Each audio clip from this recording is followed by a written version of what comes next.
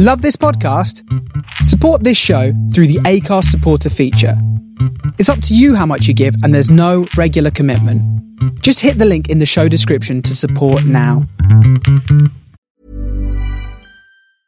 I'm Sandra, and I'm just the professional your small business was looking for. But you didn't hire me because you didn't use LinkedIn Jobs. LinkedIn has professionals you can't find anywhere else, including those who aren't actively looking for a new job, but might be open to the perfect role, like me. In a given month, over 70% of LinkedIn users don't visit other leading job sites. So if you're not looking on LinkedIn, you'll miss out on great candidates like Sandra. Start hiring professionals like a professional. Post your free job on linkedin.com/achieve today. Ever catch yourself eating the same flavorless dinner 3 days in a row? Dreaming of something better? Well, HelloFresh is your guilt-free dream come true, baby. It's me, Keke Palmer. Let's wake up those taste buds with hot, juicy pecan-crusted chicken or garlic butter shrimp scampi. Hello Fresh. Stop dreaming of all the delicious possibilities and dig in at HelloFresh.com. Let's get this dinner party started.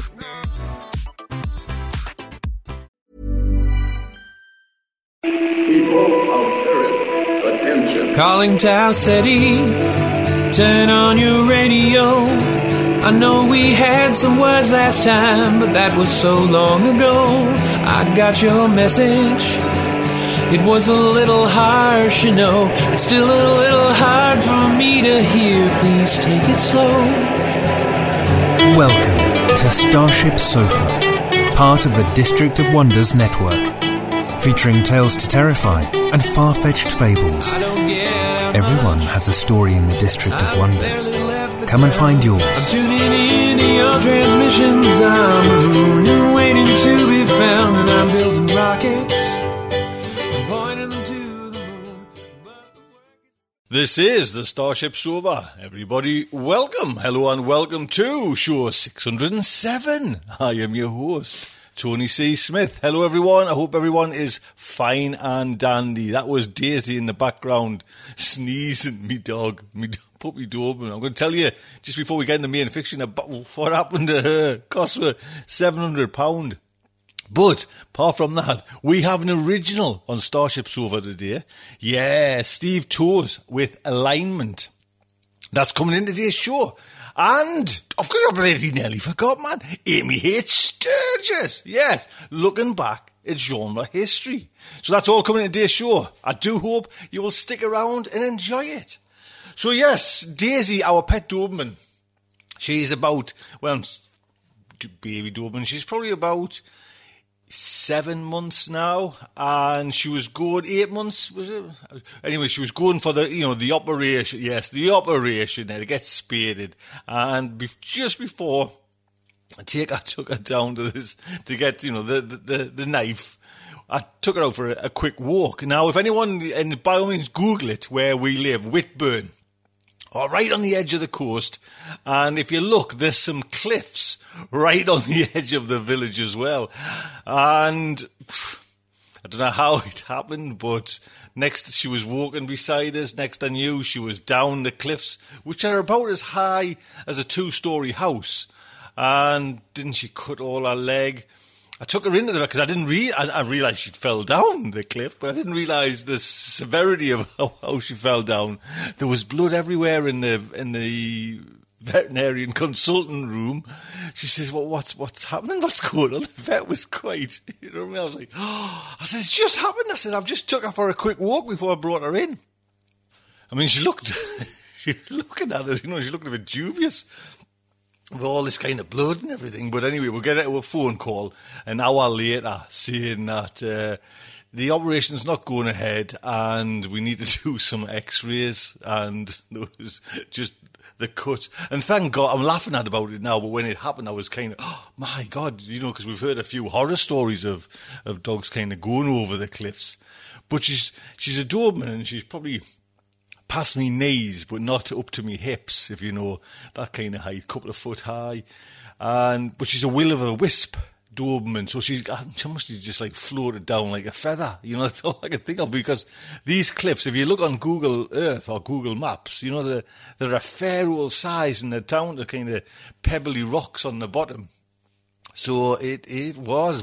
Yes, there we go. And the obligatory bill after the vets as well, so... Anyway, let us get into the main fiction. And like I say, it is by Steve Toos, the story is called Alignment, and again, an original to Starship Sofa. Steve is from England and now lives in Munich, Germany. He writes regular for Fortean Times and Folklore Thursday. His story, Call Out, first published in Innsmouth magazine, was reprinted in the Best Horror of Year 6, and 2 of his stories have just been published in the Best Horror of Year 11. He also likes old motorbikes and vintage cocktails. Oh, not vintage cocktail. I quite like the idea of that.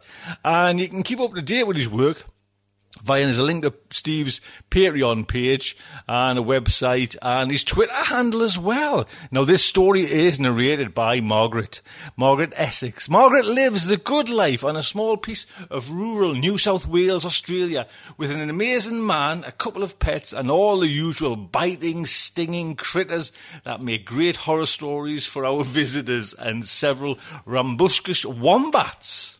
So...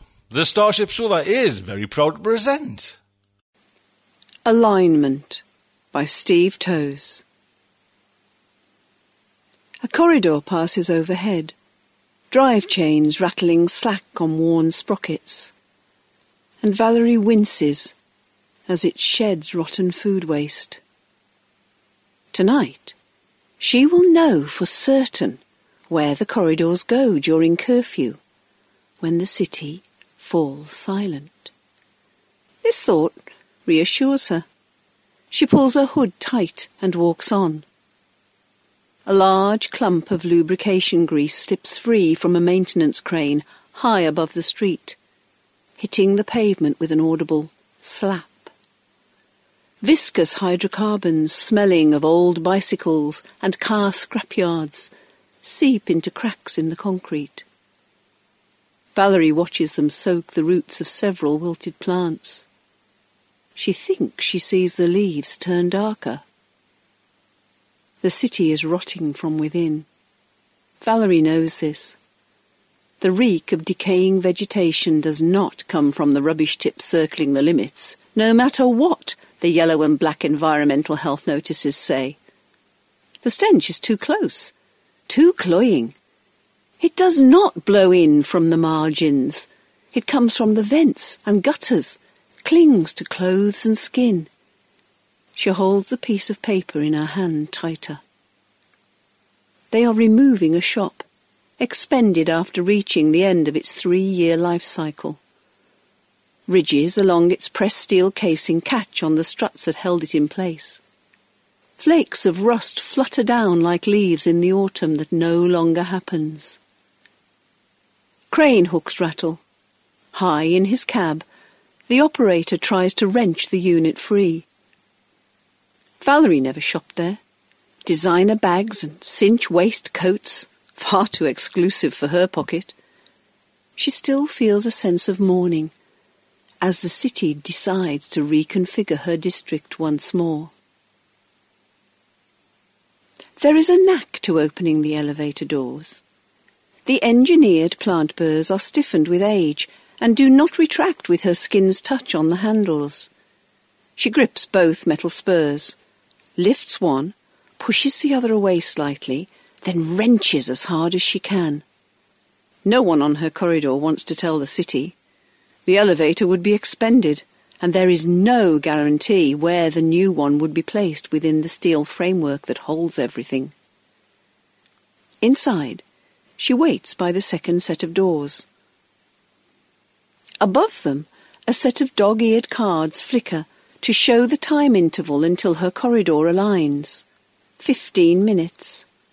Fungus gnats crawl out of the gap, lit by intense hydroponic light and scented with the stench of rotting soil. She moves away. The punctuation-sized flies still crawl over her skin. She barely feels them, but kills them all the same. Humid air tastes recycled with a slight hint of brackish seawater. Luminescent algae have started to die off in their tank again, clouding the water, The rubber seal cracked and perished. The elevator shudders within its tower, and not for the first time Valerie wonders if it will collapse through the framework, plummet her to the street below, where she will die stained with algae and flies that cannot find nourishment from her blood. Moss coating both corridor and elevator doors knit together, so that they can retract in unison. The moss is old, and does not respond quickly to the instructions to grow. She waits and walks around, touching each metal wall in turn. The piece of paper is still in her hand, and she wants to unfold it. But here isn't the right place. The air is too warm and too moist. She worries the ink will sweat off the page. Sliding the note into an inside pocket, she laces her fingers together. They do not stay still. The corridor aligns. Doors open. Valerie steps into the corridor. The gap between is several inches and looks straight down on the corroded steel that is the city. She imagines the vast bolts percussioning her skull to paper and shudders. 3 apartments align at the same time.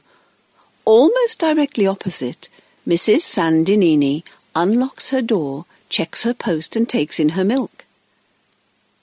Further down the corridor, the Benson apartment opens, and their small tortoiseshell cat skips out.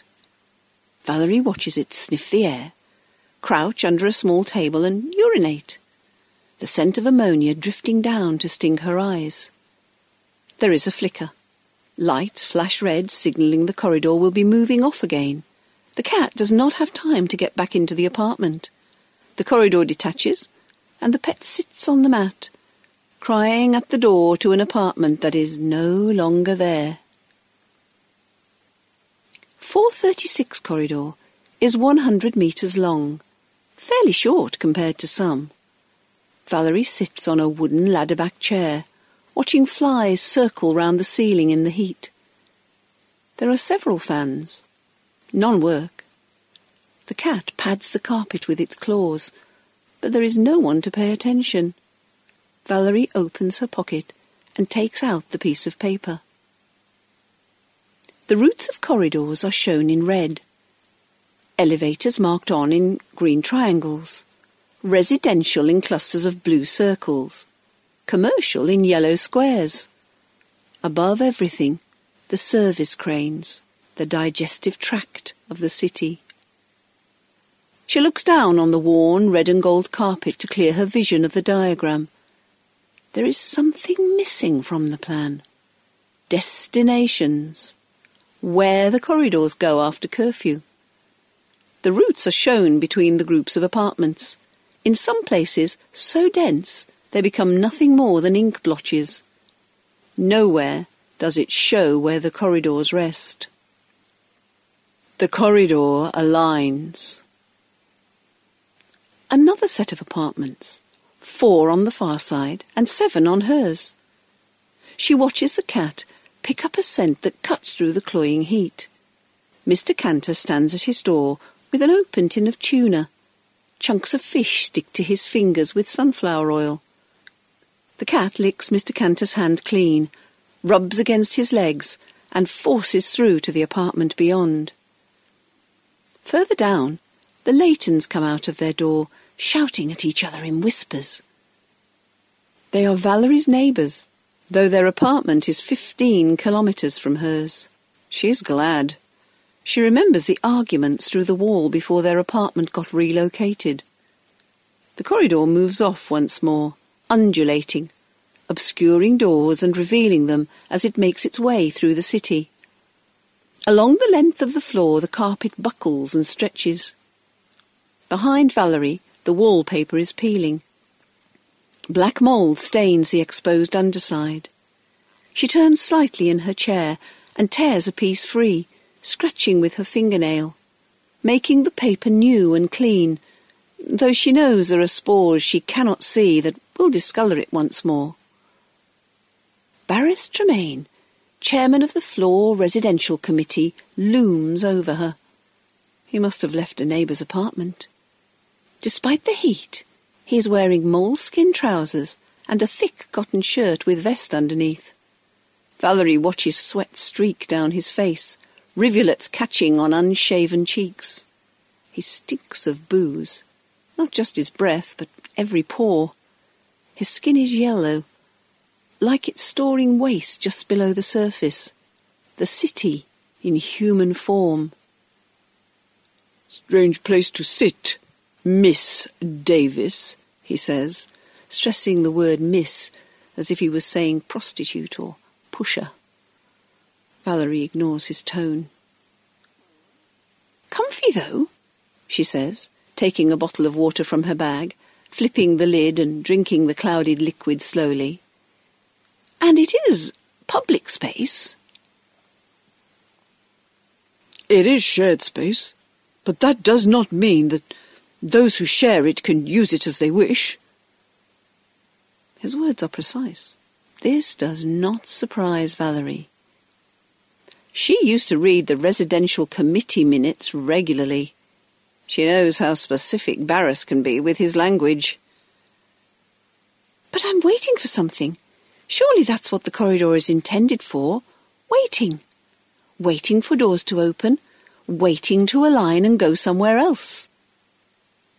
He looks pained, and she wonders if the sweating is more to do with a medical condition than humidity. "Nevertheless, we don't expect our residents to just camp out. This is a place of transition, not occupation. You will need to move on soon. Go to your apartment or leave for some other destination." "I may be able to leave earlier than planned," she says. "That would be the best solution." "If you can help me with something." She glances up long enough to catch his expression. He is a man who feels he has been tricked by an inferior. Valerie has no sympathy.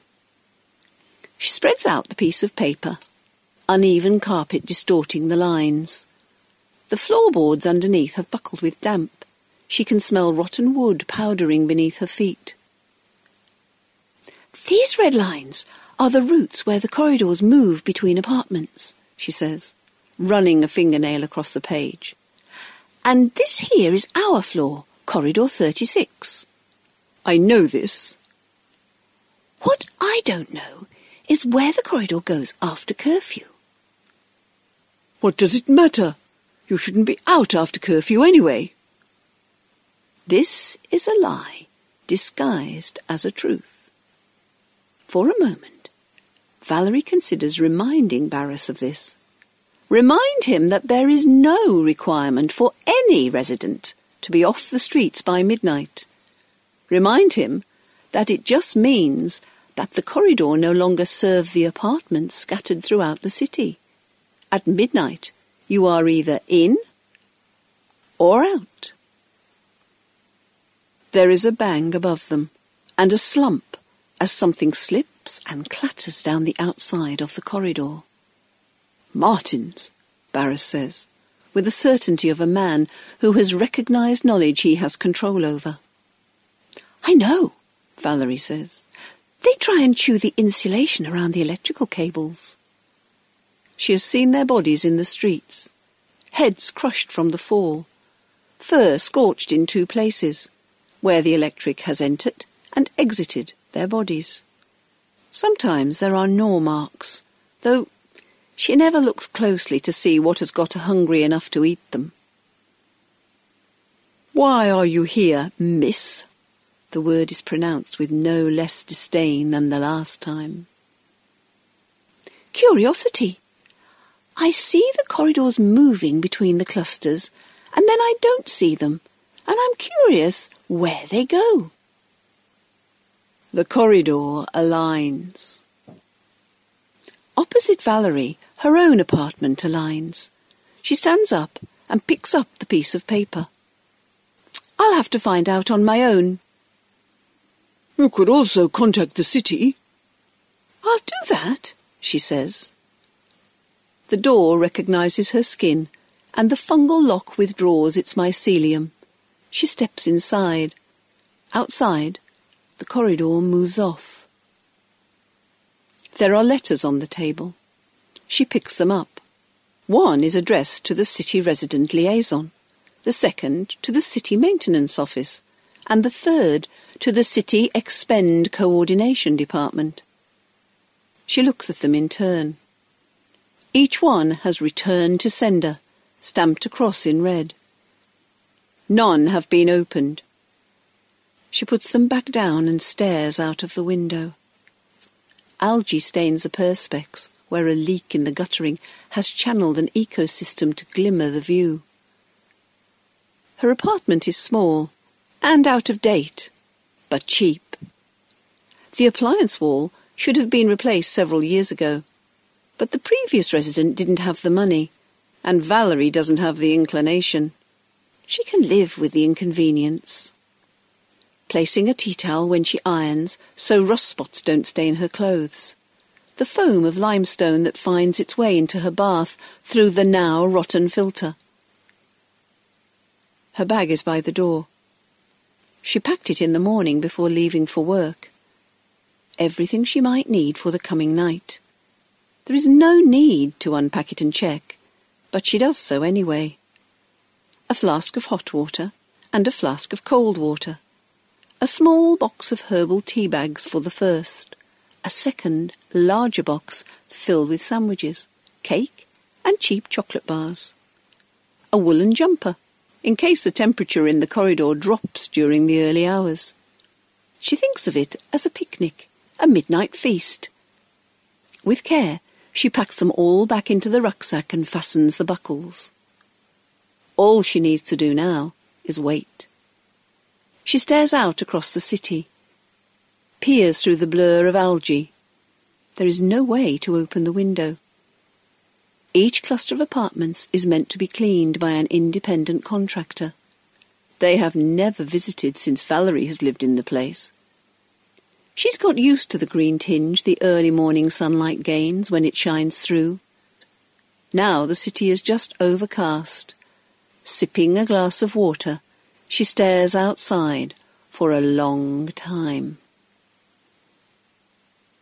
The corridor aligns. Valerie steps across. The apartment door shuts behind her. A cloud of spores releases. She sees them on her skin, tastes them on the tongue, imagines them taking root, imagines them spreading their fine network of mycelium through her cheeks and jaws, making her part of the city. It is a momentary thought, but her skin feels hollow. The corridor moves off.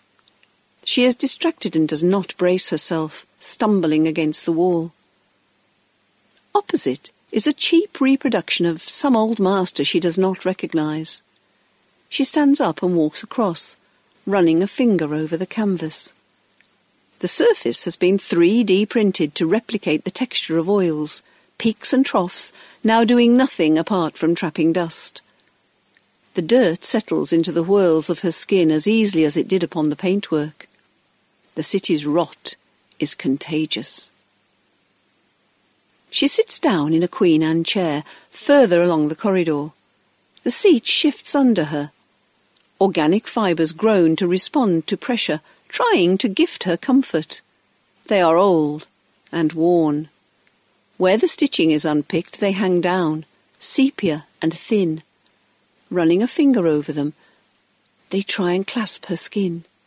She pulls her hand away and resists their settling.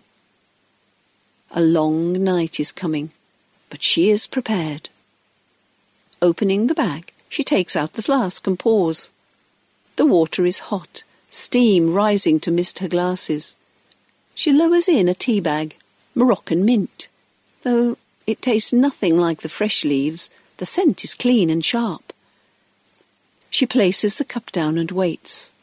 There will be a lot of waiting. The corridor aligns.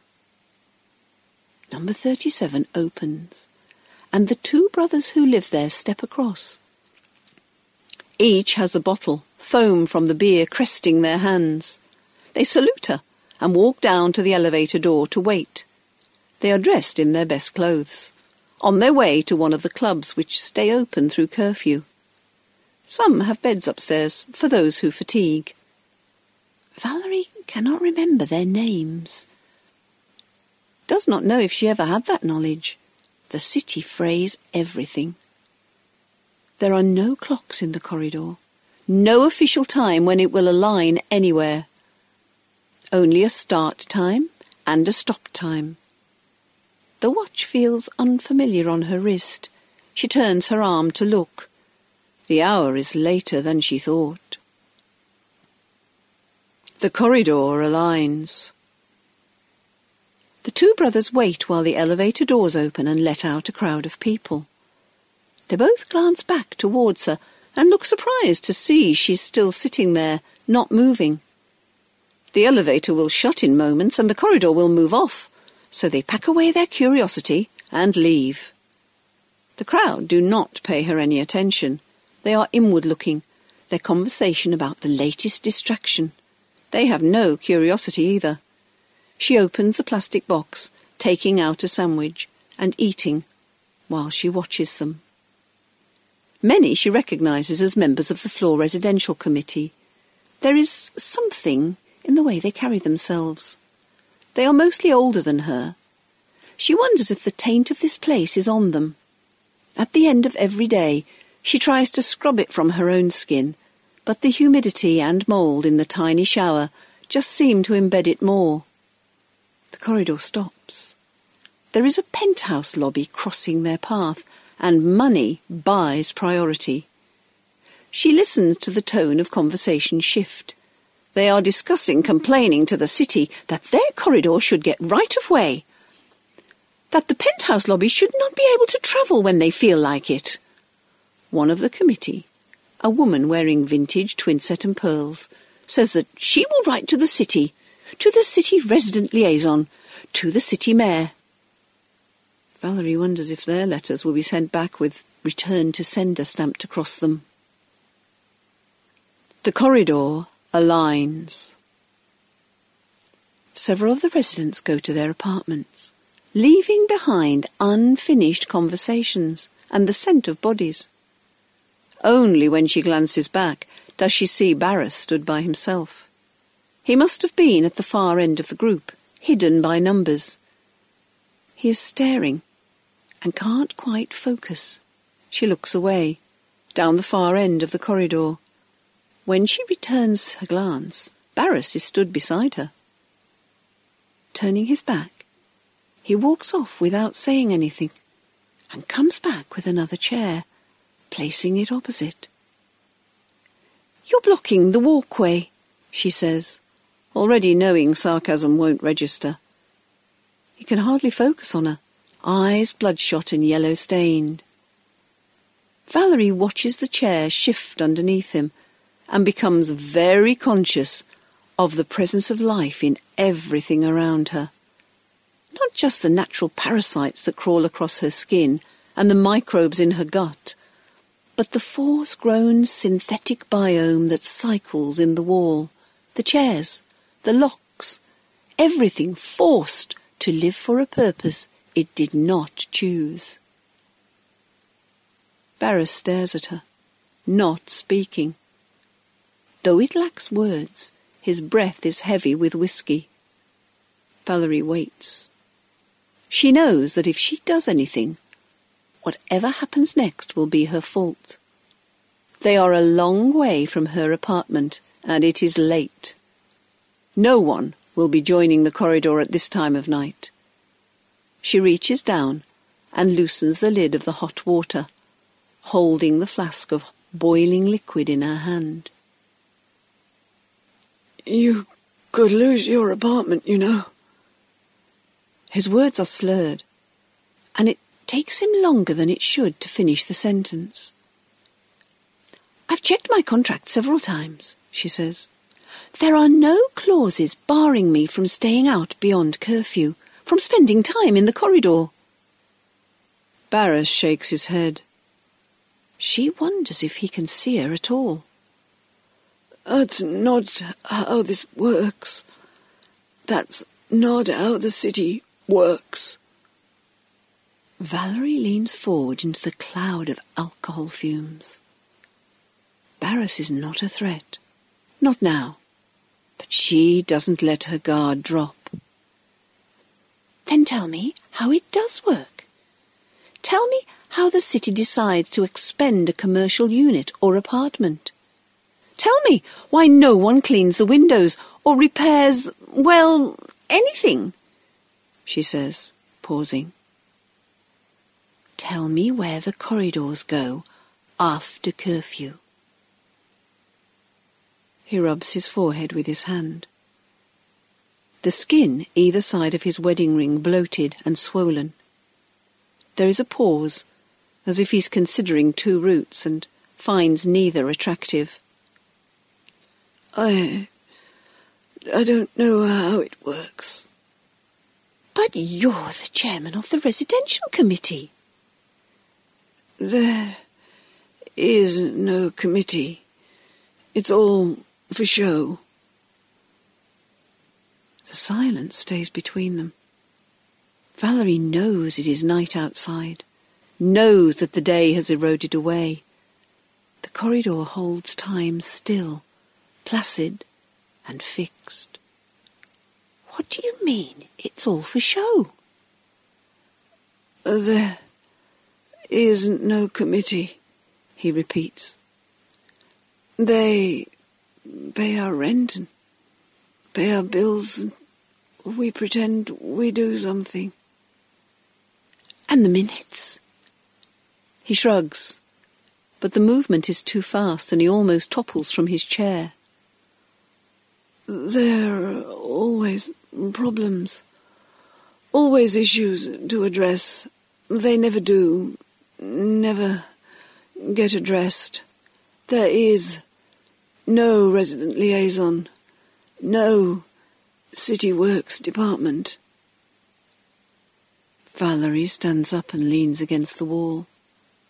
She thinks she hears beetles behind the wallpaper, thinks she hears them feasting on the old and brittle paste. Then who is in charge? Silence again. She listens. The city beyond the wall is silent too. During the day, she can place the position of the corridor by the background hum. The quietness of the business district, the grind of conveyor belts carrying waste from the clusters of homes to the rubbish dumps beyond the city limits. Sometimes she even thinks she recognises the rattle of individual cranes. All that is gone now. There is just her, Barris, silence, and the lies that won't go. Something shifts. The corridor stops moving. It's not the gentle suspension of movement that happens when it aligns. It is sudden and disruptive. Around the wall, luminescent algae sleep in their bulbs. In the ceiling, hatches open. The light that comes through is red and veined. It robs colour from the air, paints everything with pauses. Curfew, Barris says. Valerie turns her wrist and stares at her watch. The time is 12:02 a.m. Doors seal along the length of the corridor. What happens now? Valerie says. Barris does not answer. She turns and repeats herself. The air against her face is too warm. I don't know, he says. She stares at him and knows he's telling the truth. The corridor stays still for a very long time, as does Valerie. Barris does not. Even when he sits, which is not often, he moves constantly, twitching as if rats are chewing his ribs from the inside. The corridor stays still until it doesn't. The pace is aggressive, faster than anything Valerie has experienced. She knows the corridors are only suspended from narrow rails drawn through the city on heavy drive chains, and she worries. She worries she has made a wrong decision. Around her, the corridor pivots from side to side and the chair rattles under her, the fibres unable to settle. Barras is muttering to himself. She knows it's no longer safe to stand. If she gets concussed, then she will find out nothing. "Where are we going?" she asks. Barras shrugs. "You must have some idea." She thinks the corridor is accelerating, getting faster with every passing moment.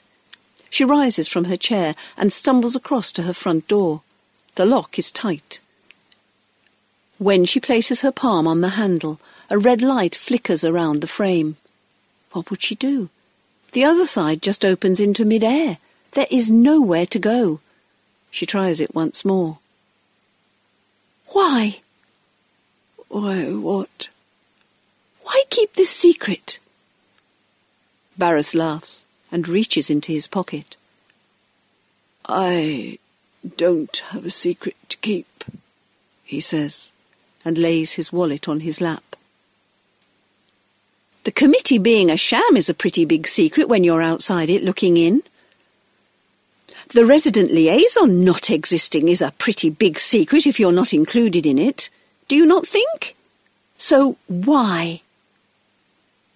He throws the money at her. She picks the notes up off the floor. They are damp with sweat. She had not noticed how much warmer the corridor has become. She glances down at her arm. It is beaded with sweat of its own. "For this. For money. For choices. For the chance to go where I want. When I want." "But not after curfew." "Everything has rules."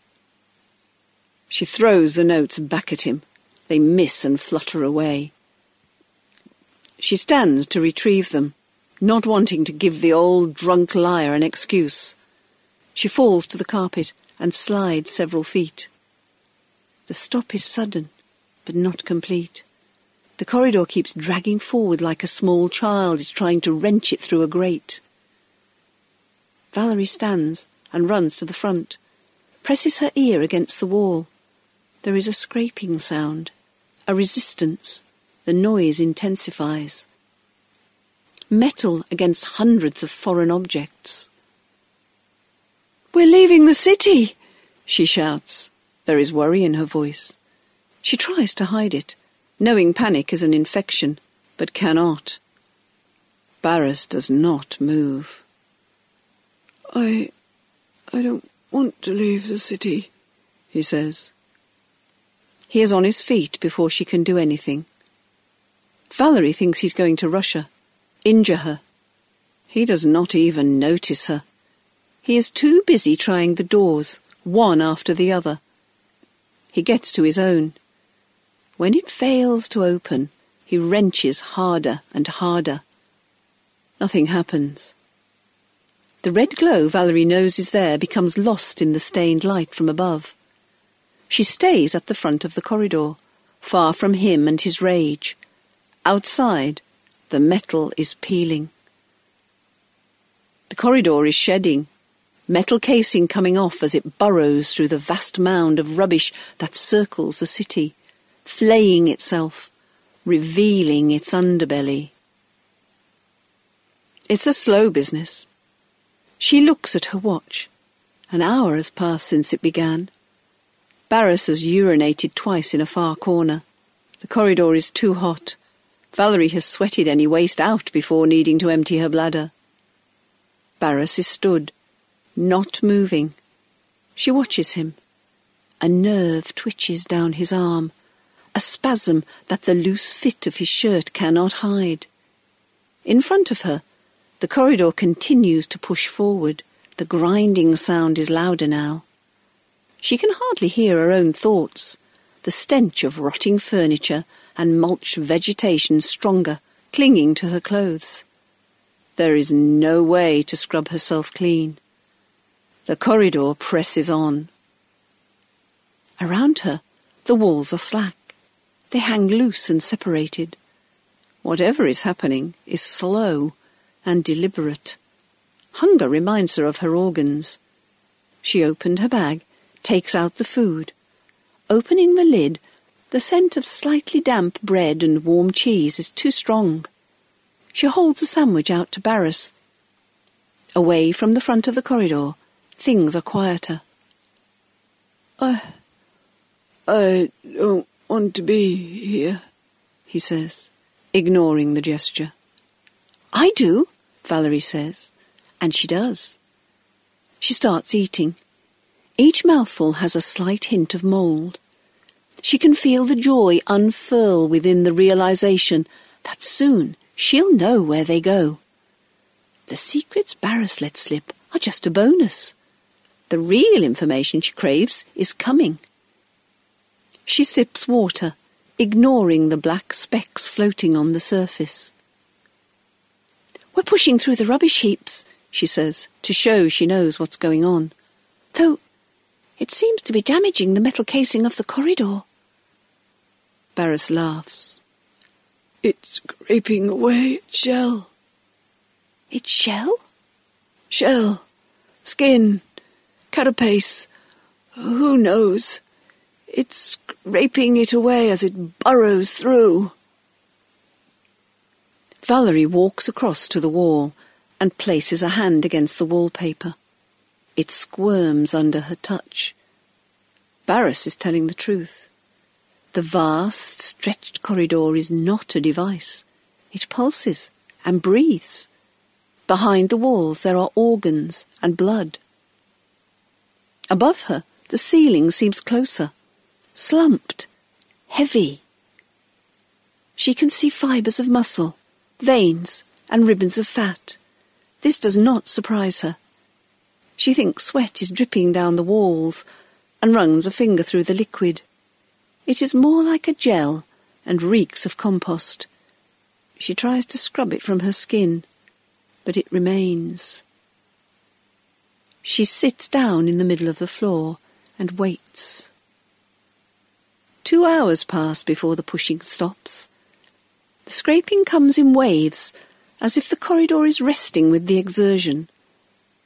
Barris stays standing the whole time, not sitting with her, not speaking at all.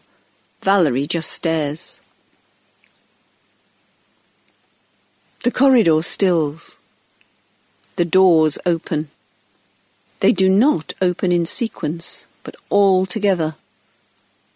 Valerie feels exposed. There is too much space. The corridor is meant to be sealed and defined by its closed-off nature.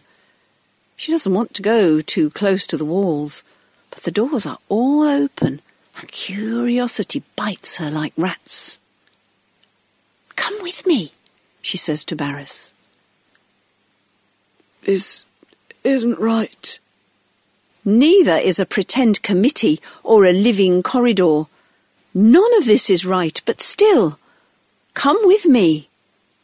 She grabs his arm and drags him to the centre of the carpet. From here, she can see partway into one of the doors. Furniture, appliances. She sees shadows of figures not moving. Everything is textured, fibres, red, pitted with seeds.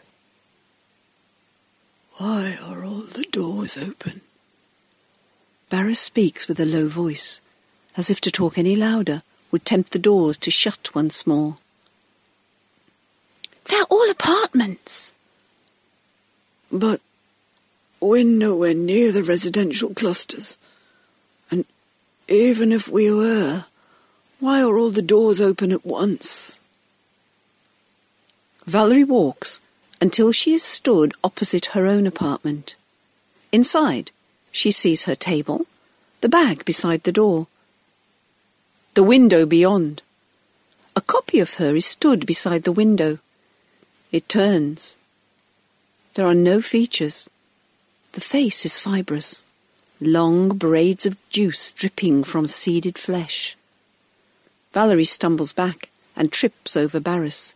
He is not moving, mumbling something under his breath. His world has cracked, split apart. She starts looking in the other apartments. dioramas, carved out of vegetation. She tastes the juice in the air against her tongue. Barras is no longer behind her. She can no longer smell his sweat and glances around in panic. Not that she owes him anything. He's no one to her, a liar, a part of a conspiracy he does not understand. He's standing in front of his door, hands braced on either side of the frame, head bowed. She places a hand on his shoulder. "It's mine," he says. He is soaked through. "In every detail. Every single detail." She has never seen inside Barris's apartment, so can only take his word for it. The floor is covered in the outline of papers stacked against the furniture. A high-backed chair pulled up in front of the window, all shaped out of pulp. The chair pivots, and for a moment Valerie wonders if it will sever and topple to smash on the floor. The figure is the same build as Barris, hands swollen like silhouettes. Though it has no eyes, Valerie knows she is watched. Whatever the room is, it is taking her measure. She reaches in and brushes against the nearest strand of crimson pulp. There is no pain, nothing more than a slight tingling sensation, and then she has no fingers on her left hand. They are gone to sealed nubs that now end at the knuckle. Inside the apartment, she sees no traces of her flesh, her bone. There is now a time when she was complete, and a time when she was not. She cradles her arm. Barras is through the doorway before she can stop him. She tries to reach him and fails. It is too late for Barras. The absorption is slowed by his clothes, the pulp taking time to reach his skin. Once it does, the room softens his muscles. She can see it rivulet to the floor. Chunks of bone turned to sponge. Columns of juice drip from the ceiling as if the room is ripening in front of her. Where the liquid touches his exposed skin, he dissolves. Columns of muscle and bone slivered through. She realizes it is savouring him.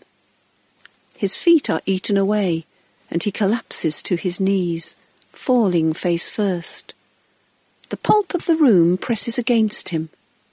For a moment, Valerie thinks he is crawling towards the door, trying to escape. But there is no intent, no way out. Several black seeds press into his bones. She wants to reach in, keep a fragment of this man she hardly knows, so that there will be some memory, some artifact of his passing. She knows that any attempt to retrieve a scrape of marrow or a single fingernail will take more of her. She does it anyway, reaches in and grasps for something, anything to hold on to, not for Barras or remembrance, but for proof, evidence. Her hand is already eroded. The room holds no fear for her now. She draws her arm out, wrist covered in red, swollen fibres. They melt her muscle away to stain the red and gold carpet under her feet. She grabs the water bottle and swills her palm clear. Sitting on what remains of her skin is a single fragment of skull. Edges rounded and rotten, minerals softened. She closes her fingers, and in the apartment the pulp closes over Barras, encases him, reduces him to nothing but protein to be reabsorbed. The door slides back into place. Valerie sits on the carpet and looks at her reduced hand. There is no pain, and she knows that the death Barras found within the room was silent, a reduction to nothing. Outside, the corridor passes through the rubbish heaps once more. The stench fills the air. Once through, the walls no longer slump. She listens to the metal carapace grow. Her palm stays closed on the last remains of Barris Tremaine, on her evidence. She knows that there will be a new apartment where Barris once lived, a new apartment where she once lived. And she knows there is no way for her to leave the city again. She looks at her watch. It is 6 a.m. The commuter rush is about to start. The corridor aligns.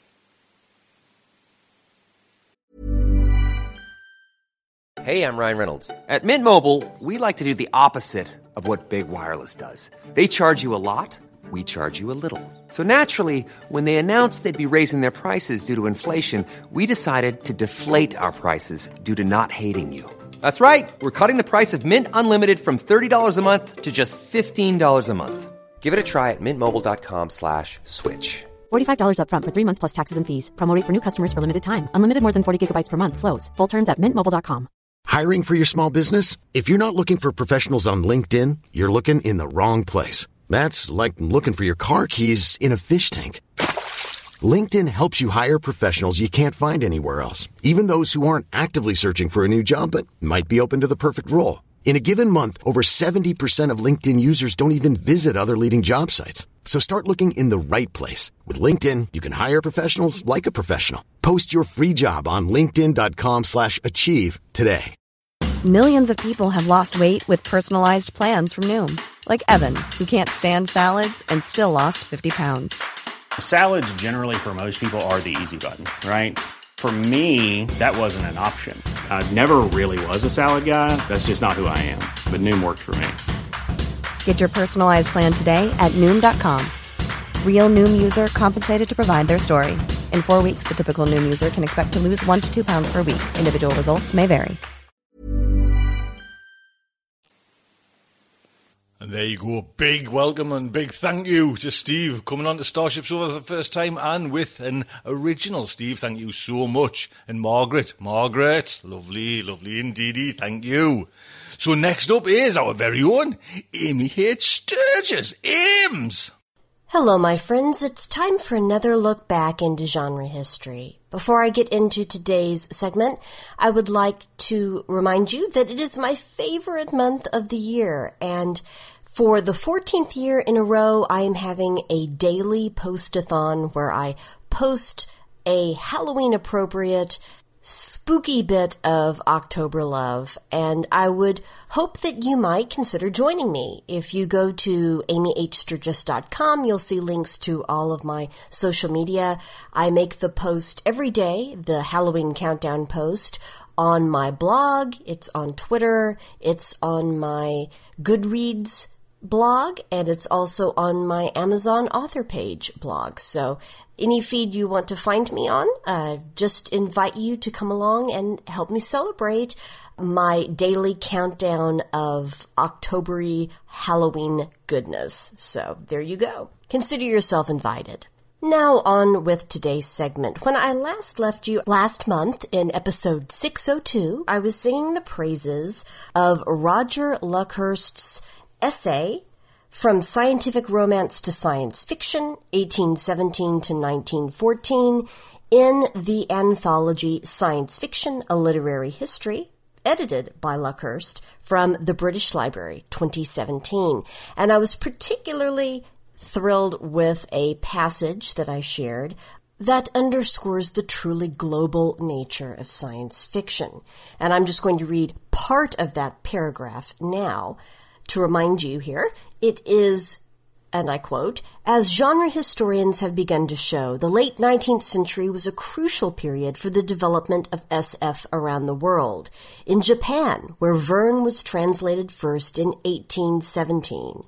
China, where Huanzhang Jiasuo's Tales from the Moon Colony appeared the year after Verne's From Earth to the Moon was translated in 1903.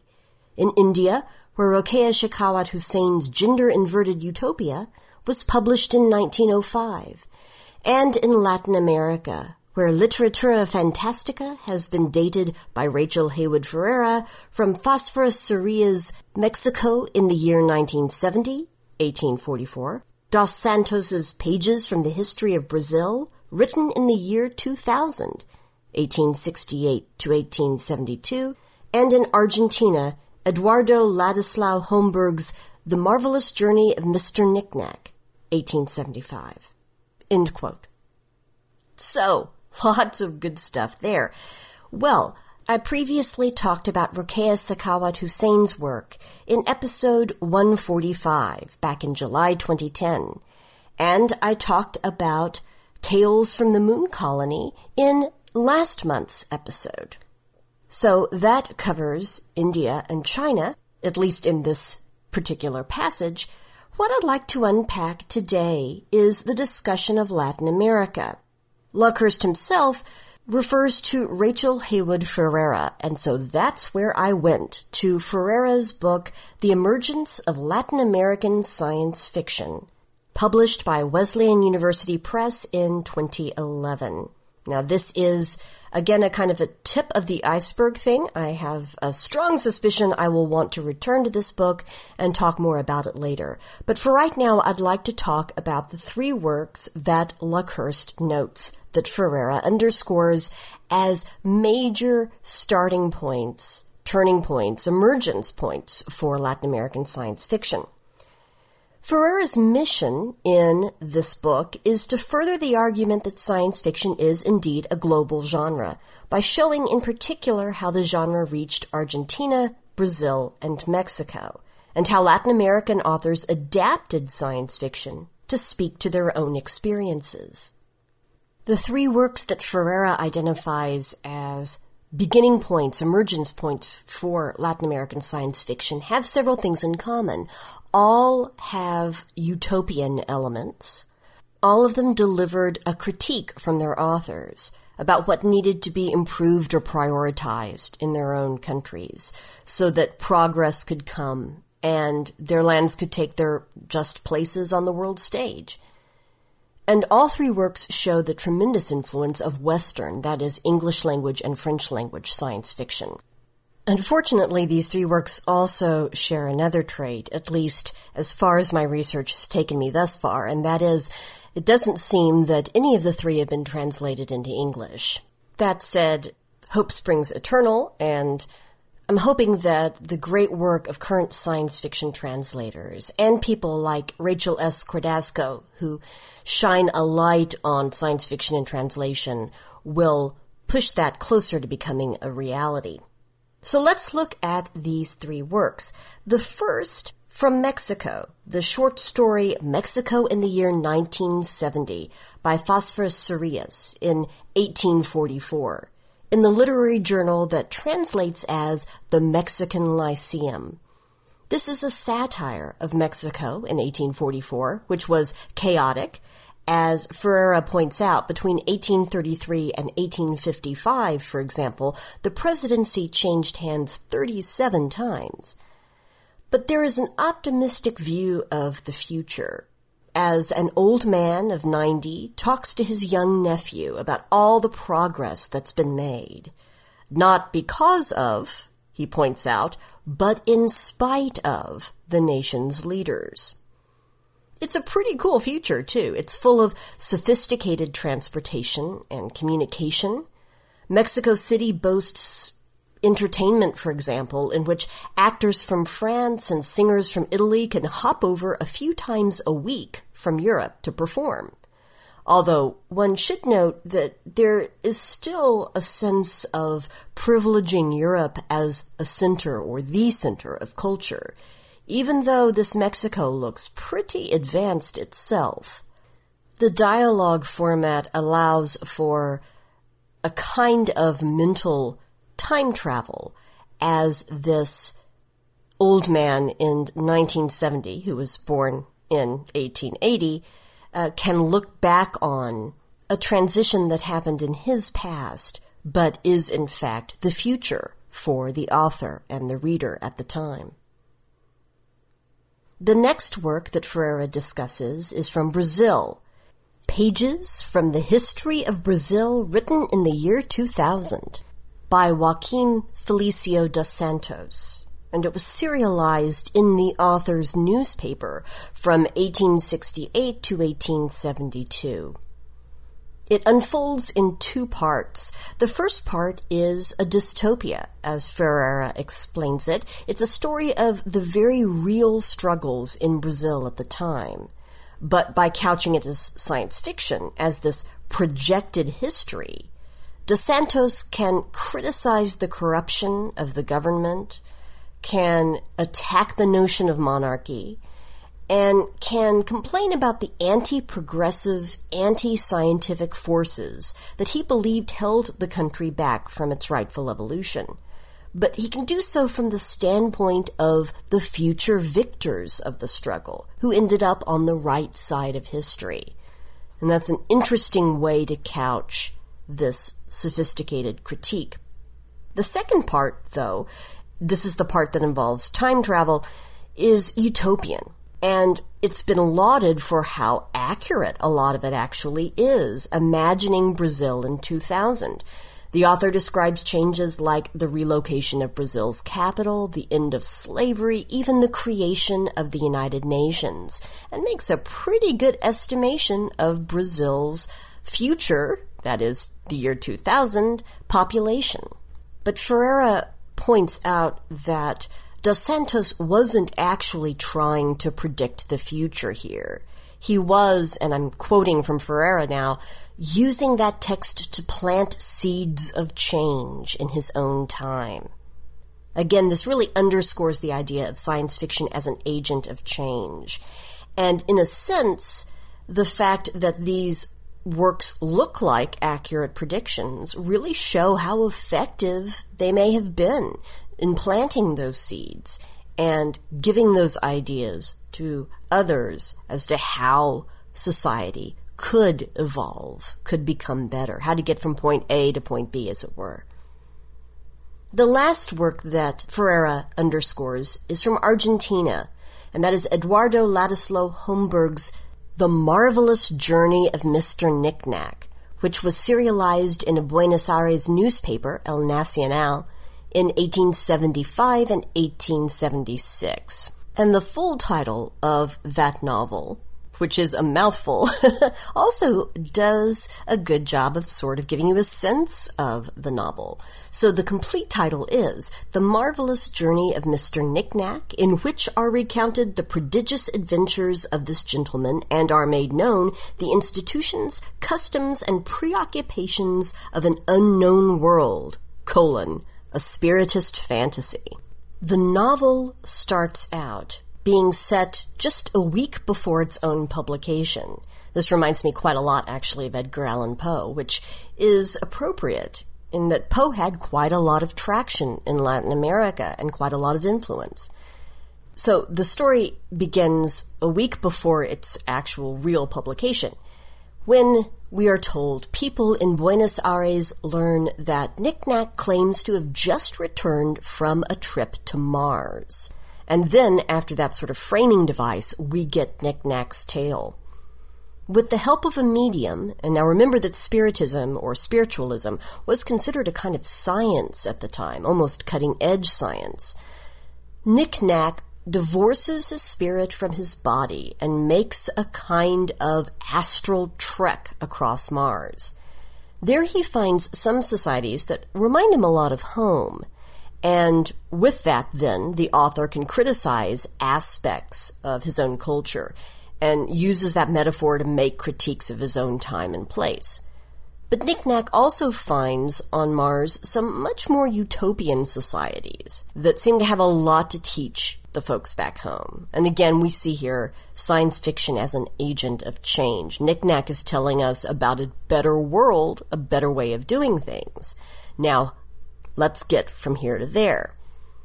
In the end, though, Knick-Knack's attempts to teach others the lessons he learned on this Martian odyssey, well, they land him in the insane asylum. So that is not a happy ending for Knick-Knack.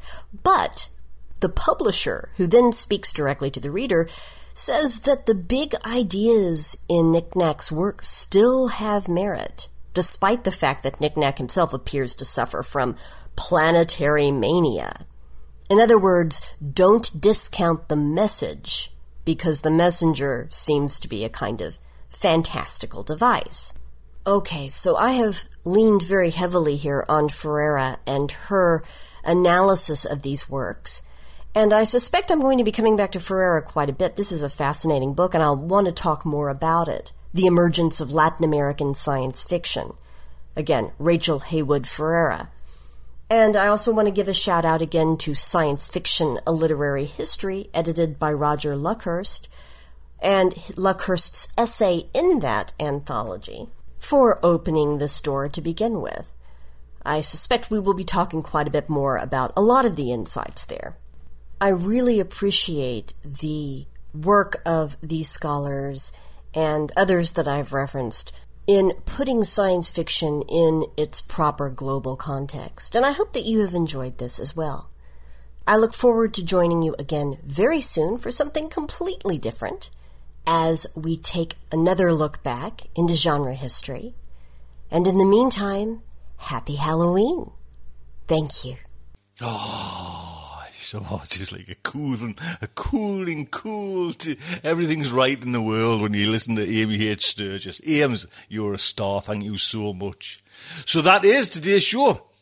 I hope you enjoyed it. I hope you like these things and you want to help me keep going. Yes, it's now the Patreon plug time. Please, honestly, if you can, that would be fantastic. A couple of dollars, a couple of quid would be amazing. If you go through Patreon, it just makes it each month. We kind of can just turn it out, and I'll be deeply, deeply humbled and really appreciate it. Thank you so much. Until next week, just like to say, good night from me. This presentation has been brought to you by the District of Wonders Network, dedicated to podcasting the finest genre fiction. You can learn more about the District of Wonders and their many literary productions at their website, www.districtofwonders.com. Thank you for listening.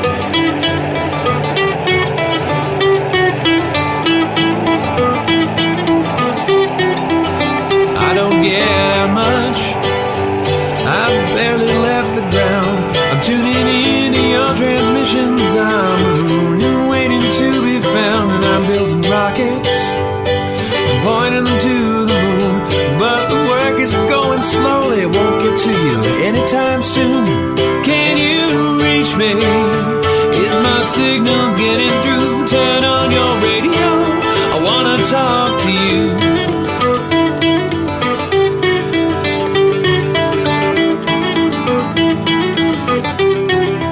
Signals going light speed.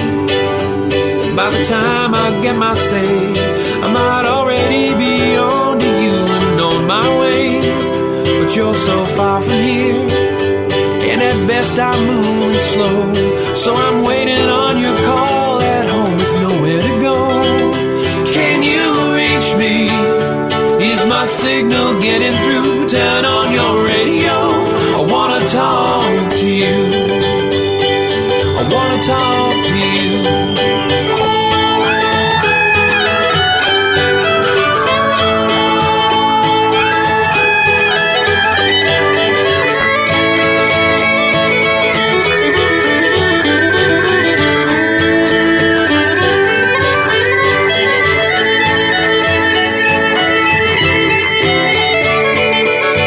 If books were rocket ships, I'd be on my way. If I could cast myself on a radio wave, I might get to you someday. If books were rocket ships, I'd need only the will to fly. I'm still building word by word, and I'll get out there by and by. I'll get out there by and by. I'll get out there. I'll get out there by and by. I'll get out there by and by. I'll get out there by and by. I'll get out there by and by. I'll get out there by and by.